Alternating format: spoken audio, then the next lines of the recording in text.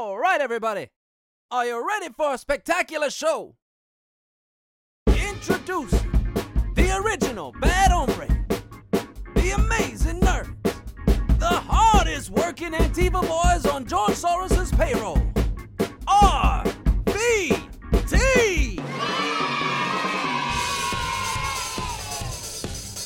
With Pablo Morel Martinez and Ernesto Mancebo, only on Radio Free Brooklyn.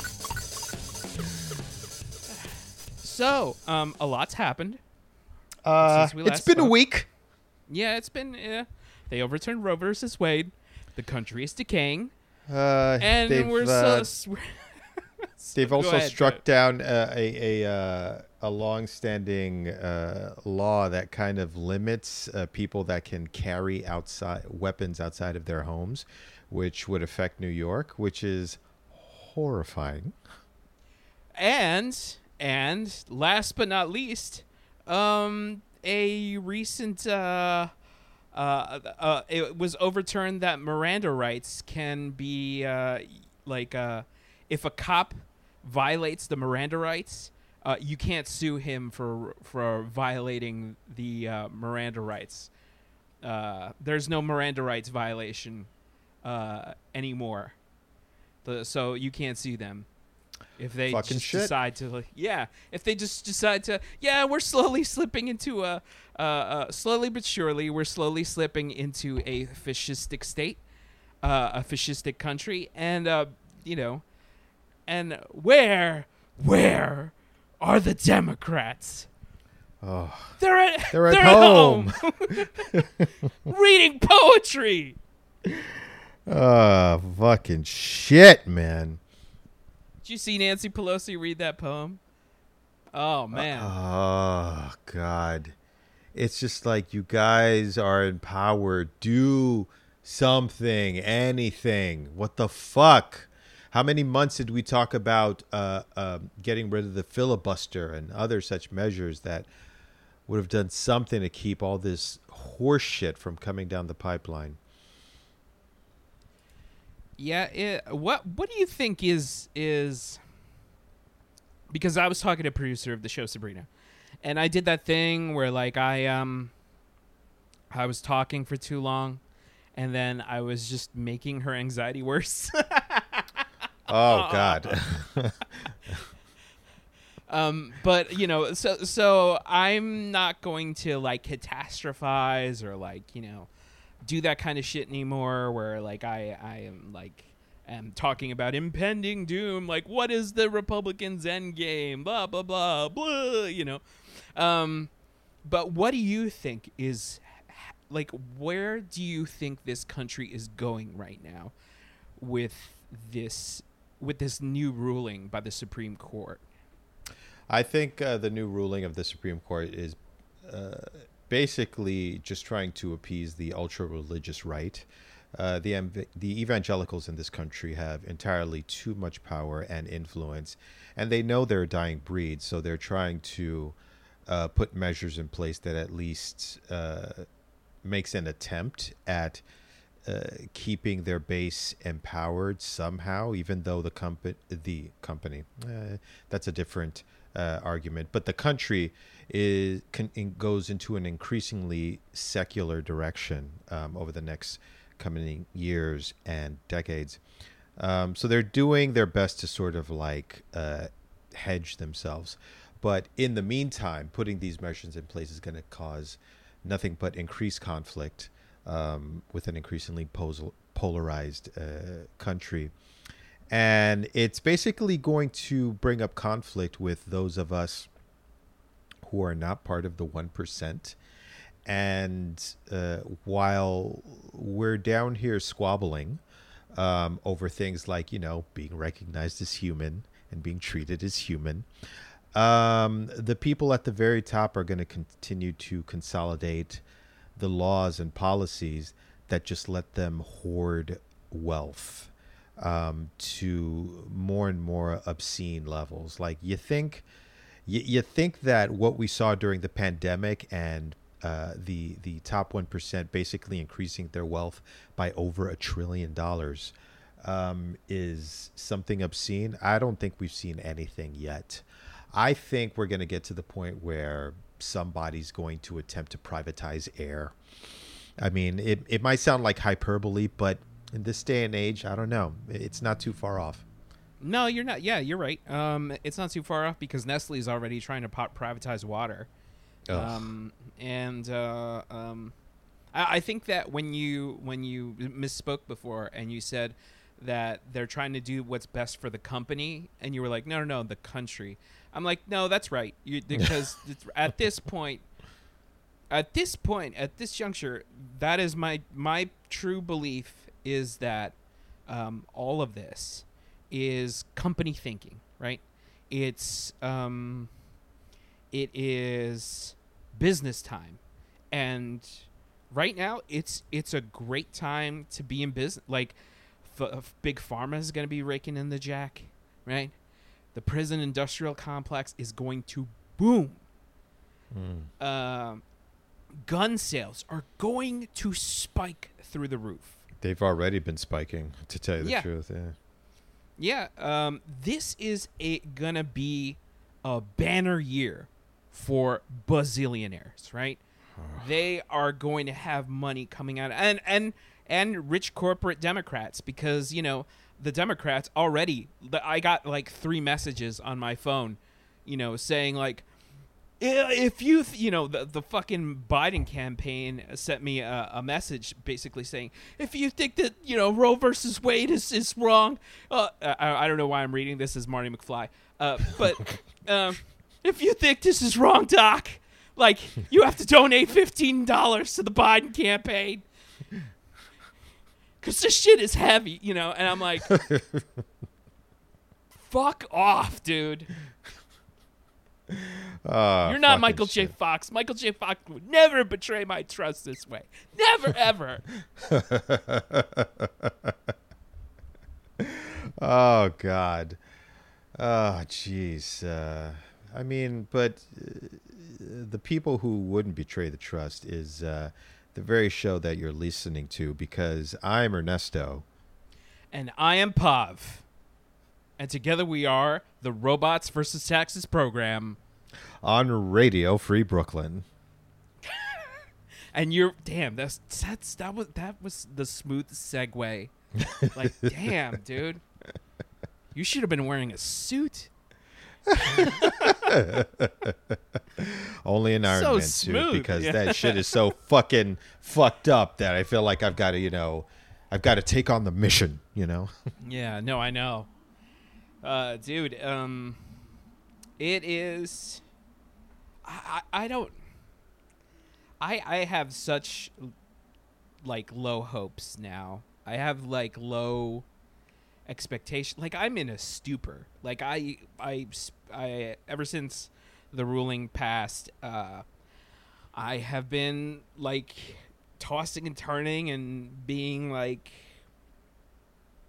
trying not to make my mind go there, because it's a bad time. Like, it's that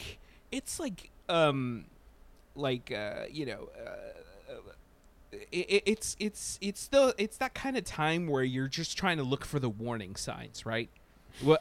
What's going to happen next?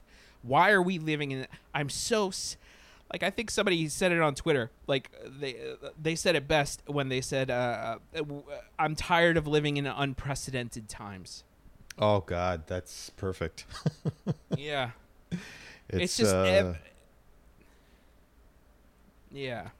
It's like John Idarola from the Young Turks was like, the United States is the only country where you can fall asleep and wake up and your rights have been, like, the rights that you had before, they're gone. And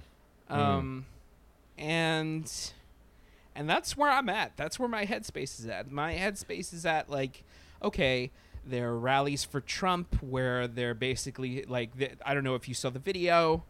I think Sean King posted it, but there was a rally for Trump, and the lady speaker, I forget what she's some congressperson or whatever, some Republican talking head. She was like, this was President Trump, this was a victory for white lives. They said she misspoke, but she just is. I don't think that they're afraid anymore of saying the loud part quietly anymore. Oh yeah, no, they're definitely heading toward that shit more and more with the misspeaking. Those are actually Freudian slips. And I feel like within the next handful of years, we're gonna have Republican talking heads just using the old racist terminology and making it mainstream for themselves. I don't think that it's beyond the pale to say that we'll have a Republican just using the N-word freely during a rally and having them be cheered on, because it seems like the thing with extremism is that it never hits a ceiling. There always has to be somebody who ups the controversy. It's like reality TV. It's like it has to get so outrageous in order for you to make any sort of ripple in the pond. And at the point that they are now with your Marjorie Taylor Greene and your Lauren Boeberts and your Trumps, that at this point you've got to get cartoonish. I wouldn't be surprised if we had racist iconography and imagery like blackface at these particular fucking rallies, and it being accepted as opposed to it being like, shh, say that part quietly because we want to do the dog whistles. It's like no more dog whistles, just trombones at this point. But when it comes down to the direction that this country/company is going in, like yourself, it is easy to get into a sort of sullen mindset because it's fucking depressing. It's like it's not extreme to say that women have been turned into second-class citizens as of this past Friday. That's not hyperbole or anything like that. Women simply don't have the same rights as men, and that makes them second class. And we like to just use the word rights, but this means that they can't get the health care that they need, especially in certain states that don't make any sort of exceptions for women who are raped or who are victims of incest or who are having pregnancies that where the embryo embeds itself in the fallopian tube, which is extremely dangerous for a woman. And there are states that have trigger laws that have gone into place that makes no exceptions for any of those, basically putting the woman's life completely at forfeit. And it's enraging, and it makes you sad. I was talking to a friend yesterday, and it's just like, this weekend I feel extra tired because of the rage that I'm feeling. So what I try to do to lift myself up a little bit, it's difficult, but I remember the people who came before us, who fought for these rights initially decades ago, who were up against more, who didn't have any particular legal recourse, and they set a precedent that we're trying to hang on to. And it's like, if they could do it and they showed us the example and we have more tools at our disposal, I honestly believe that even though it's going to be a tough fight, we're going to win this shit. But I don't want to disregard what we're feeling now because it's real. Wow. Well said, dude. Yeah, that's what we're approaching, right? The long fight. We're approaching the long fight where we can no longer afford to, because my big fear is that, like, we can talk about how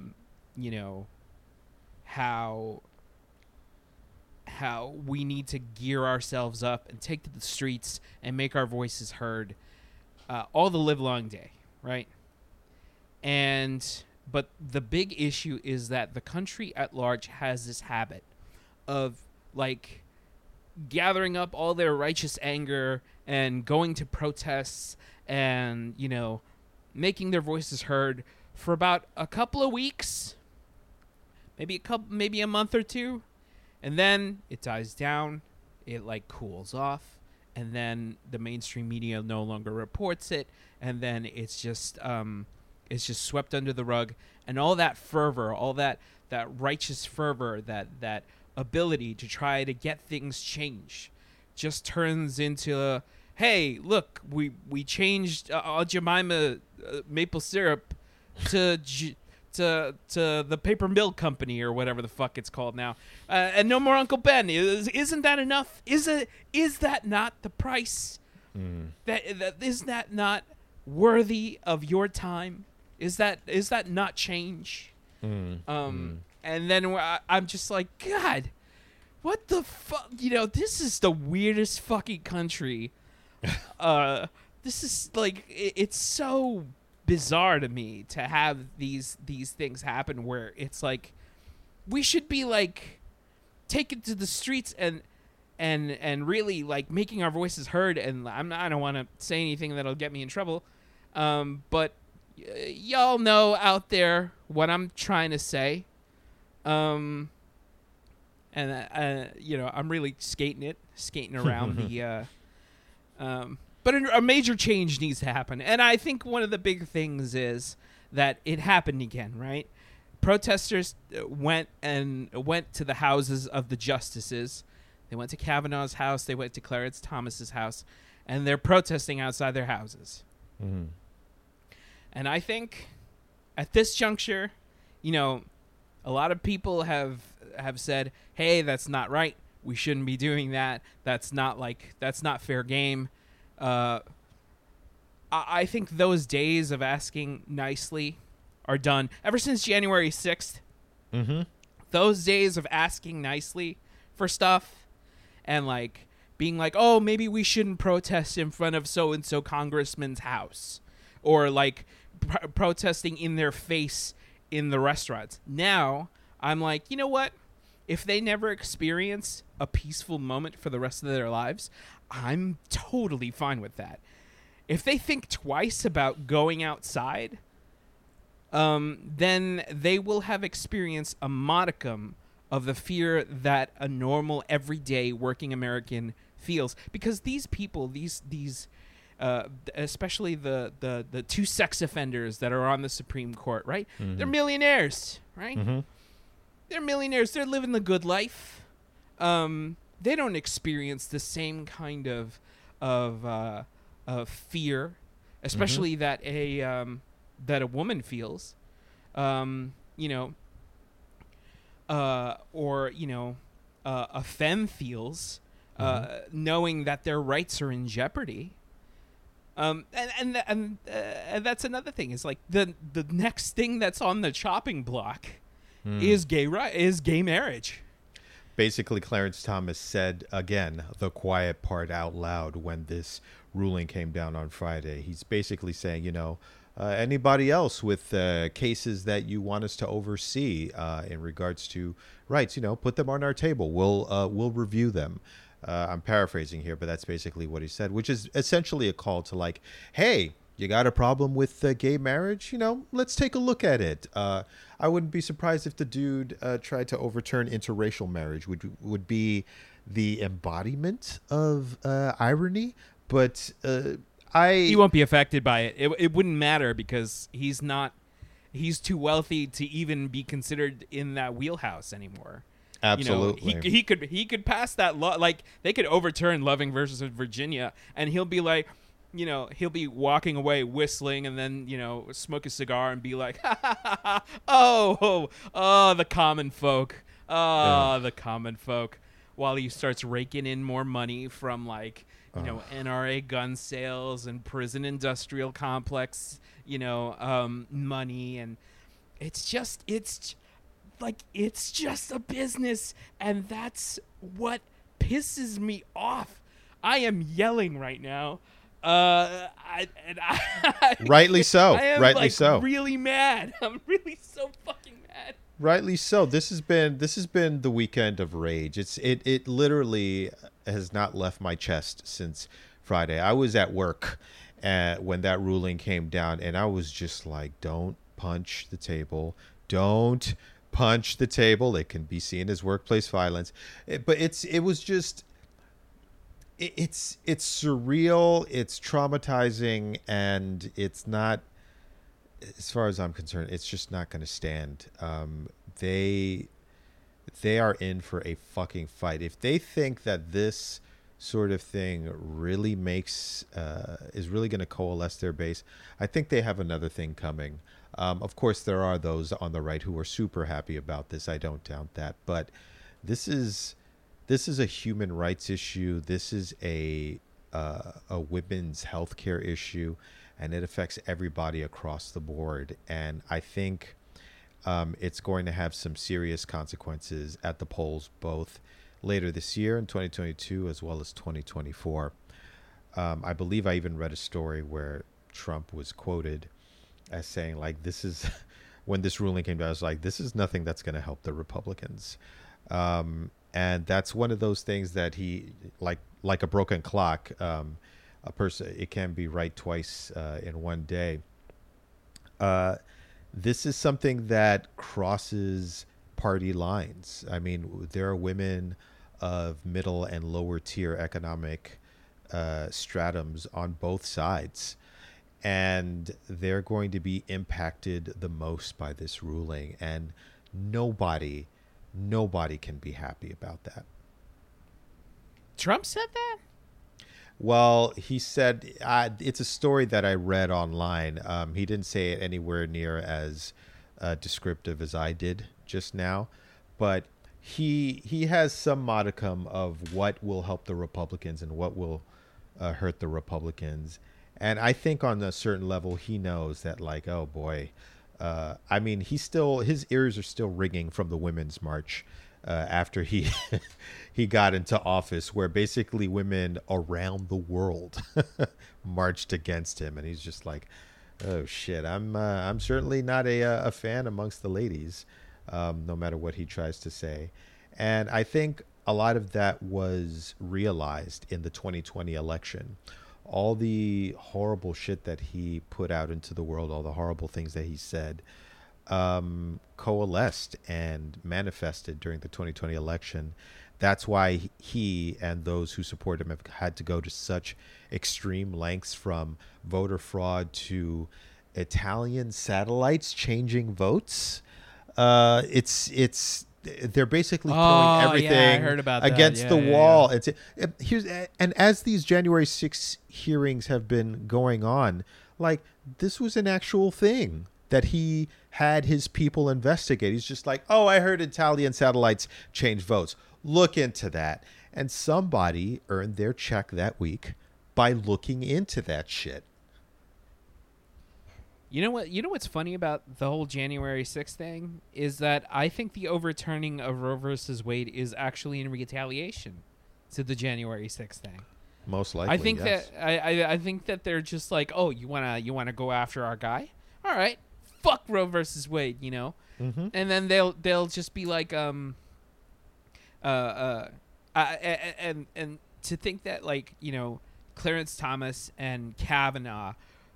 I just imagine that when they made that decision, they were like smoking cigars and they were just like, ha ha ha, you know, we're gonna get away with it. What's gonna happen is that, you know, people are gonna we'll lose a few votes, but we're Supreme Court justices. You know, it'll never affect us. It'll never affect us because we're the ones in power, right? They don't have any term limits. They don't, like, they could die. They have to die, of old age to get out of being in their position of power. And that's something that I think really needs to be addressed, term limits, because Agreed. This is completely ineffective. These justices are out of touch, Mm-hmm. and corrupt, and I feel like, you know, and I feel like Biden is doing nothing. Like, do something. And then, you know, he's talking about, like, oh, you know, we're gonna expand the court. When?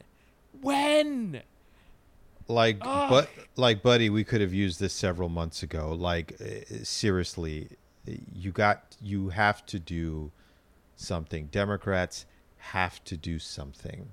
We're getting really, really tired of just having to to deal with this shit. I mean, women are going to die from this. There's no other way to paint it. It's not extremism. These laws are going to kill women, and they're on the books. This is grotesque. This is dystopian. Yeah. And I'm just sick of this ineffective strategy that is going on with it, because I know I must sound like I'm going really hard on the Democrats, but it's like they're at the wheel. They've got all the power right now. Absolutely. And they're not doing shit. And it's infuriating. It's infuriating for them to just throw their hands up and just be like, you know what, I'm just gonna read a poem on air and then ask my constituents for more money. And it's like, are you fucking kidding me? Are you fucking kidding me? Because it's just it's a warning sign. This is a clear-cut warning sign. Because they've already broken the seal. Once Roe versus Wade goes, now they're just gonna like Hassan Piker tweeted. He said, you know, they're just gonna states' rights all of our rights away. So they're just gonna be like, you know, the Marriage Equality Act out the window. You know, what's next after that? They're going to like what? You know, crack down even harder on immigrants, and then go after Loving versus Virginia. You know, and it's then and who knows what the fuck else? It's essentially becoming two different. It's codifying what has been two different Americas for decades, if not centuries. That's all it is. The fact that you can have every human right in one state and cross an imaginary state border and have next to no rights is weird, is absolutely, it's hard to wrap the mind around. I mean, imagine as a woman, you know, you live in New York, which most likely none of your reproductive rights will be impinged upon. And then, you know, you go a few miles south, let's say to Pennsylvania, or a few miles west to another state, and not have those same rights. Like, you might as well be traveling to Afghanistan at this point. Like, and I'm talking about Taliban-controlled Afghanistan. Like, it's that extreme as it's going between states right now. I really don't know what to say. I would go so far as to turn it. They're trying to turn the United States into El Salvador, because that's the way in El Salvador. That's how it is.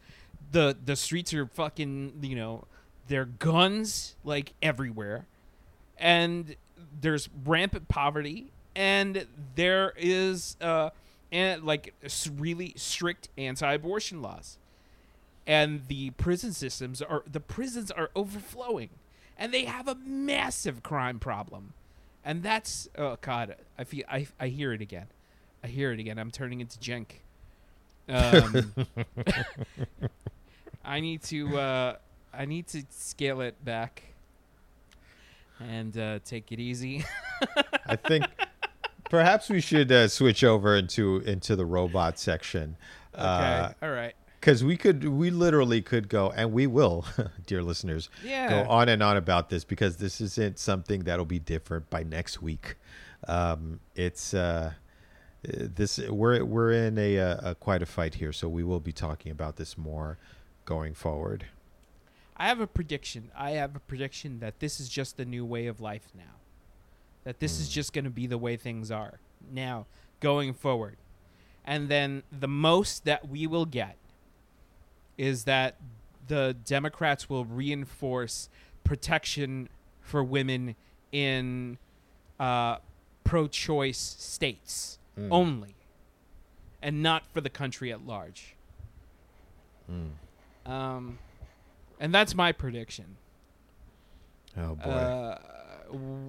Do you have any predictions right now on?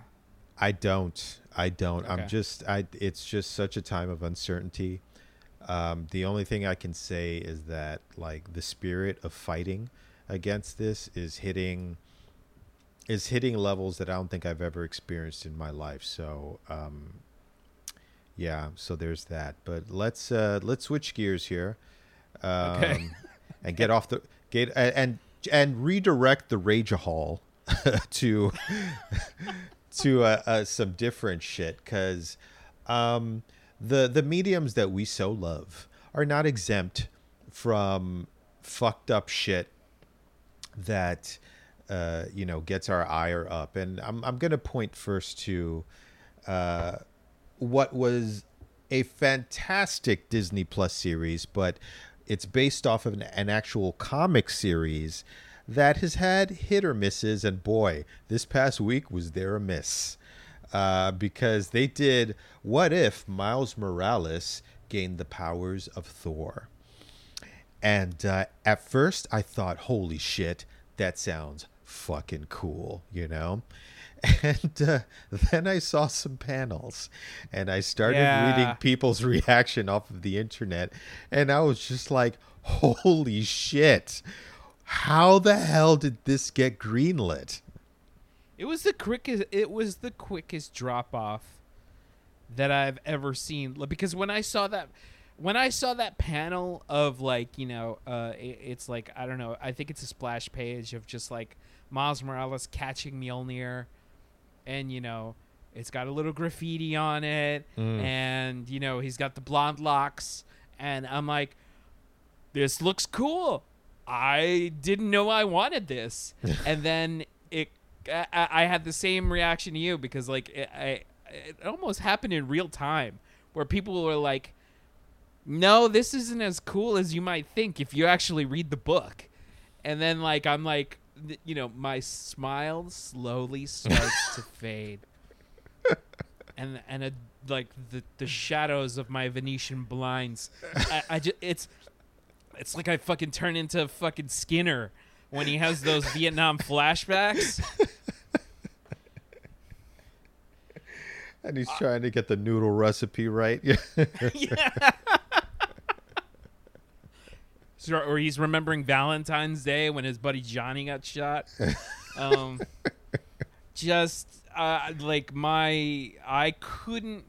on the same boat as you, man. I just couldn't believe that this got greenlit, and it is really fucked up. Like, it is, like, come on, really? Like, they made Asgard like, oh, now it's an urban city environment. It's like the ghetto. Yeah, and it's he basically said it's my hood. When he caught Mjolnir, he said it's hammer time, which in the context of all this other shit was just like, oh, somebody wasn't even trying to make him like an actual person. It was just like, hey, let's go with stereotypes. People will dig it, with some more consciousness, with some more let's say skill, like writing skill, this actually could have been cool. Like a reimagining of the borough of Brooklyn into an Asgardian, because whenever Asgard is depicted, it's almost like a paradise, this high technological bordering on magic paradise. And to take Brooklyn, if you were to take Brooklyn and take its rich tapestry and apply it to that level, it could have really, really said something. It could have, like, with a wink at the reader, been like, hey, we kind of have the potential for this paradise on Earth already, if only for a few tweaks, because Brooklyn is so diverse and so rich in culture. But instead, it's just like, oh, it's the hood. Oh, somebody scratch a record, yeah, boy. It's like, yo, fucking Sprite, you know. Oh shit!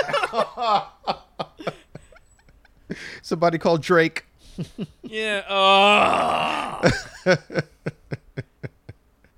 You know, that piece of shit released a crap album just like a week ago. And like I couldn't. Dude, this album is so fucking bad. All right, anyway. Stop. All right. No more Drake hate, because I feel like if I say his name enough times, like his music will magically appear into the song of the week, and then I'll just be like, oh man. So yeah, it is. I'm just like, could they find this smacks of white writers? Like, did they find the same white writer as like Bulworth, like that movie with what other fucking shit? I don't even know. Malibu's Most Wanted, the writers of Get Hard. Oh my god! You know, just like I'm like trying to list off all the most insulting comedies that ever came out. I mean, since seriously, since the outrage has sparked up, what's his name? I believe the writer / director of this particular issue, his last name is Mercado. He apologized, but not apologized. I'm hoping that Marvel is taking a serious look at it and realizing that the audience is far more intelligent now, and we demand something good, not a stereotype. Nobody in 2022 who has even half a brain is satisfied by shit like this and won't call it out. I mean, first of all, the public has a much bigger voice to talk about this now in regards to Twitter and social media, and nobody's going to buy this shit. And Marvel, I don't expect them to be on a moral high horse, but they are concerned about the bottom line, and people are speaking with their wallets a lot more. I just don't understand how it could be so disconnected, like on the comic side, to put out something like this, and then on the other side put out something so beautiful as Miss Marvel. Have you been watching that series? Yes, I fucking love Ms. Marvel. I think it might be my favorite Marvel series. It's like whenever I watch it, it's more than just fun to watch. I feel like I'm in it. If that isn't weird to say, you know? Yeah, it is. I think it's one of the most dynamic of the Marvel shows that I've ever seen, because it does have it's colorful, and they've actually stopped doing the whole like washed out colors a lot. Like the colors really pop on this fucking show. Yes. And like they're doing a lot of camera moves and like interesting things with like the characters, and like the dude, there were I think that it was the first episode where the father tries to dress up as the Hulk and tries to and he tries to relate to meet Kamala and like her, like, hey, I know you want to go to Comic-Con, like I'll go with you, I'm dressed as the Hulk, we'll go as the Hulk together. And she's like, no, Dad, come on, that's so embarrassing. I was just like, oh my god, like we know these people, we know these people, I know. You know. Oh man, dude, that was such a great moment. I love Ms. Marvel. Marvel. It's Marvel, man. Like, you guys gave Ta-Nehisi Coates Black Panther.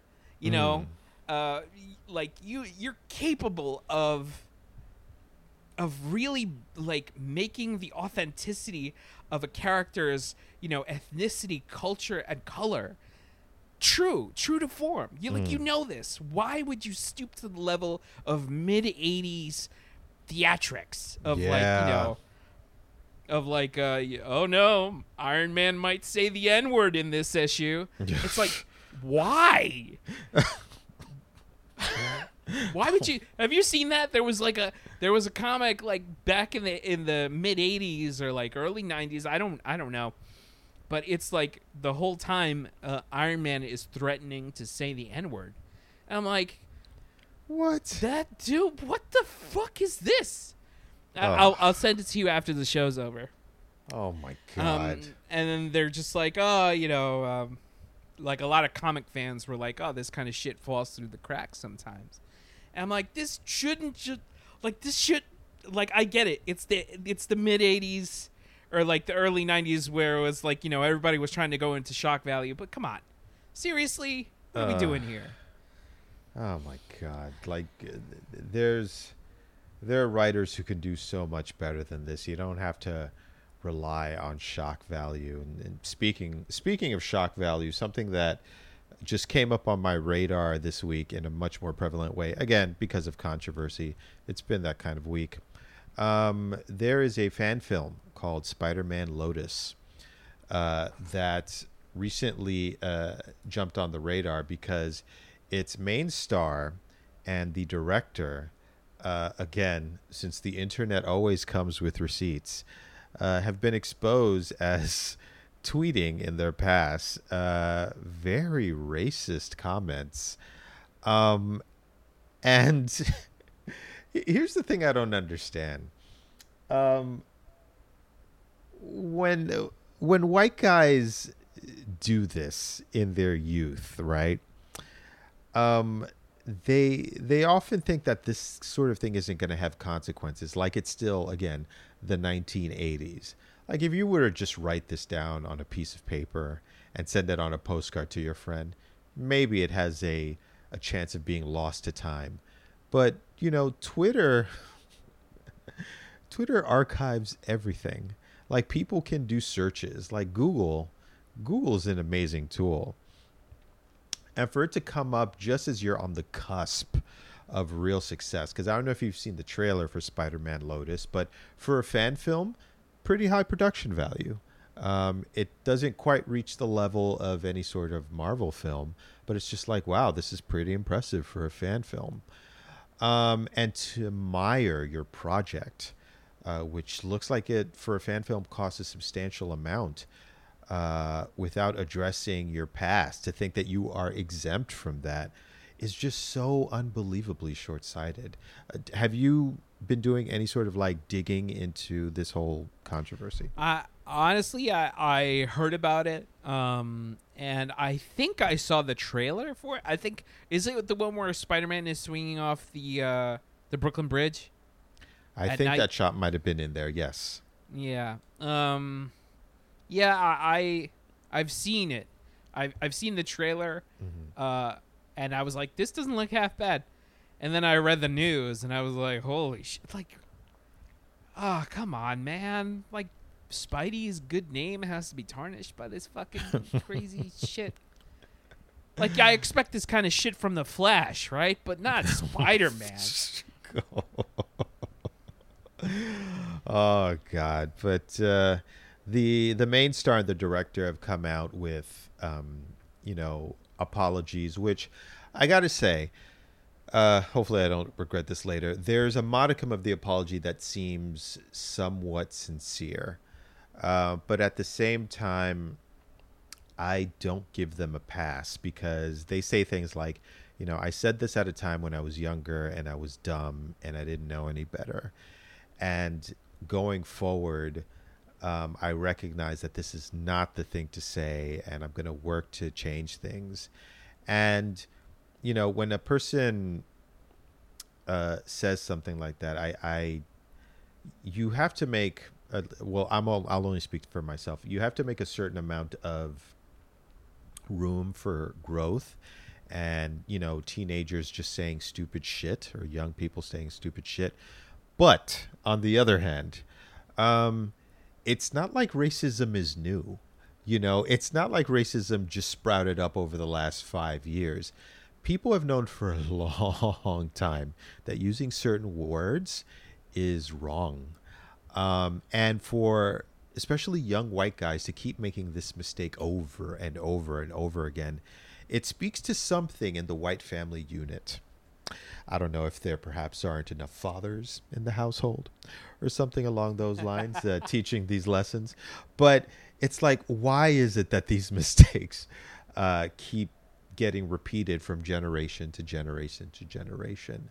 It speaks to something and I'm not trying to be funny here. It speaks to something in white culture that this is able to fester in a certain way and still echo through time, because it's not like we see in our society people advocating en masse on the internet as well as other mediums for like child labor or using leeches to treat medical ailments. You know, this is one of those things that just keeps on persisting, and we can't chalk it up to ignorance. We have too much knowledge at this point. I completely agree with you. Also, when did the leech issue not become like? Did we do away with the leech stuff? Well, in some circles, it's reemerged, but Okay. I think generally. No, I'm speaking for. Yeah, I'm asking for a friend. Don't put leeches on your butt. It doesn't work. It doesn't work. Okay, that's because this past weekend, it's been one of those weekends, and Sabrina went to Staten Island to chill with her family, and I was doing what's called the slow carradine, and which involves leashes and a belt.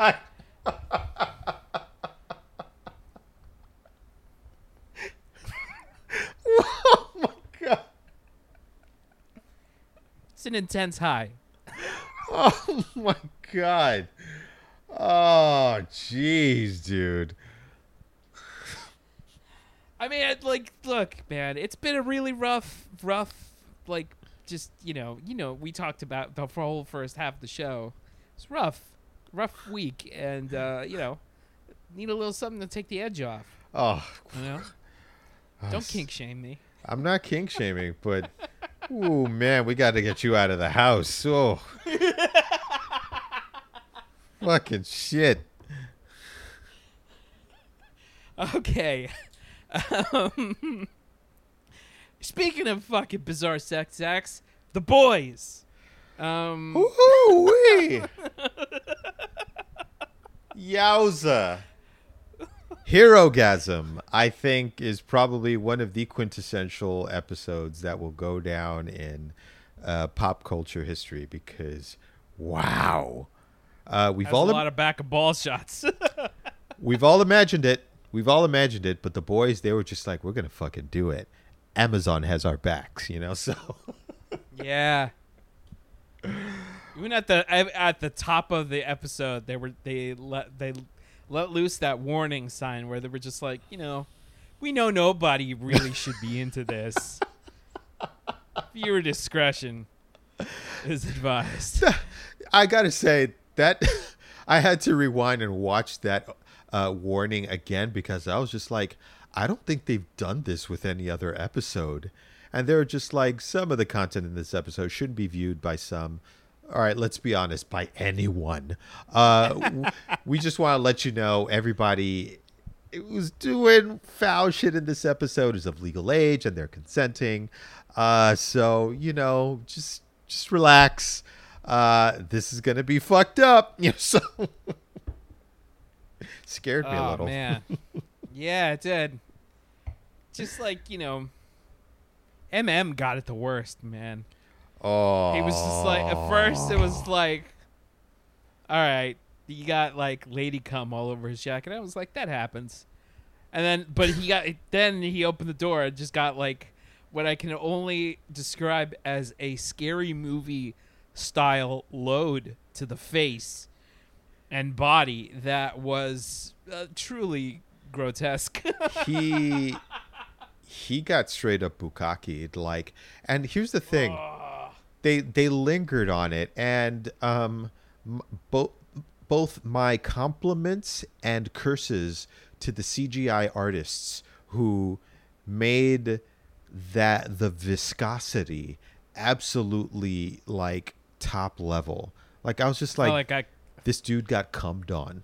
Like he got buckets, literally buckets of cum on him. I felt like I could smell it. It was so gross. There were so many asshole shots. Oh that I was my like, God. Is this really? Is this real? I can't believe I'm saying this, as a purveyor of fine pornography. But like, let's slow it down, Dude. As I'm a connoisseur, but like, let's pull it back a little. Dude, the shot where the fireworks twins, apparently the male was into putting hidden cameras in bathrooms and toilets, and when his sister or whoever started getting on him about that, and she played the video that he recorded on their big screen TV. First of all, that was not CGI. That was a video that they recorded, and so which means that they had to hire somebody to model for that shot. And I'm just wondering, the casting director, like when the file came down, it's just like, we need a guy we need you to find a dick and ball model for this particular shot. Because this is Amazon and we're into production quality. Like, what was that process? What's the audition policy for that sort of thing? Is it a special kind of headshot? Do you have live people come in and just splay it out there, and they're just like, you've got the it factor, the way your balls wrinkle at this particular perhaps I'm asking too many questions. You've got a taint made for TV. You've got what it taints. You got what it taints. Oh. Woo! Oh, man. And I'm Gross. thinking, there's somebody out there right now, right, who was sitting around the couch with their friend, and it's just like, I'm in this episode, and I want you to guess what scene I'm in. One of his friends got it. It's like, oh shit, that's you on the boat. Like, how would you know that, Todd?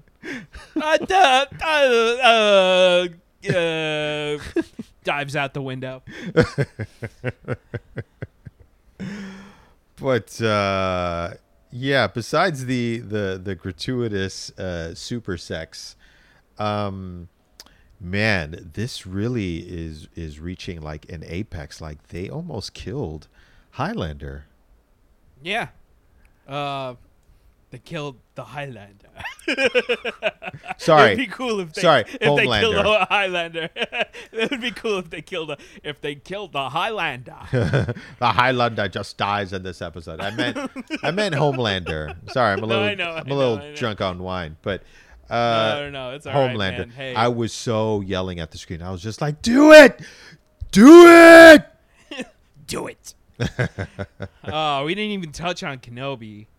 That's gonna be for next week. Yeah. Yeah. I'm gonna ask you for a minute review of that, because I definitely have my thoughts on it. This has been an action-packed episode, but just going back to The Boys really quick, I couldn't believe that they almost killed Homelander.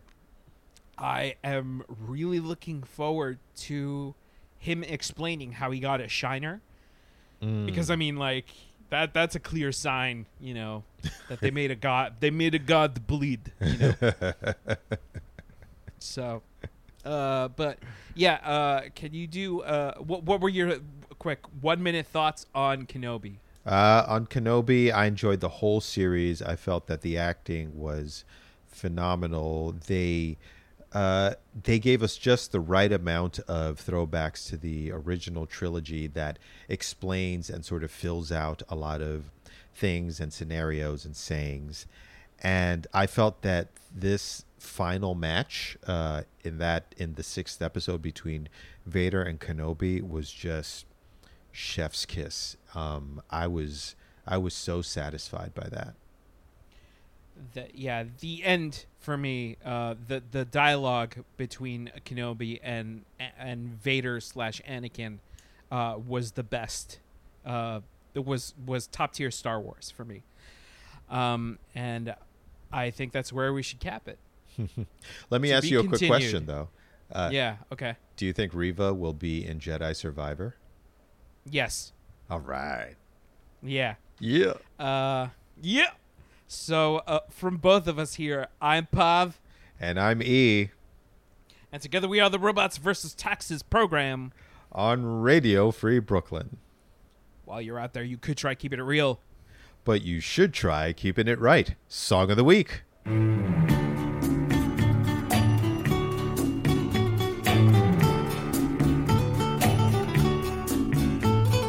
I can remember when we walked together, sharing a love I thought would last forever. Moonlight to show the way so we can follow. Waiting inside her eyes was my tomorrow. Then something changed her mind. Her kisses told me I had no loving arms to hold me. Every day I wake up, then I start to break up. Lonely as a man without love. Every day I start out, then I cry my heart out. Lonely as a man without love. Every day I wake up, then I start to break up, knowing that it's cloudy above. Every day I start out, then I cry my heart out. Lonely as a man without love.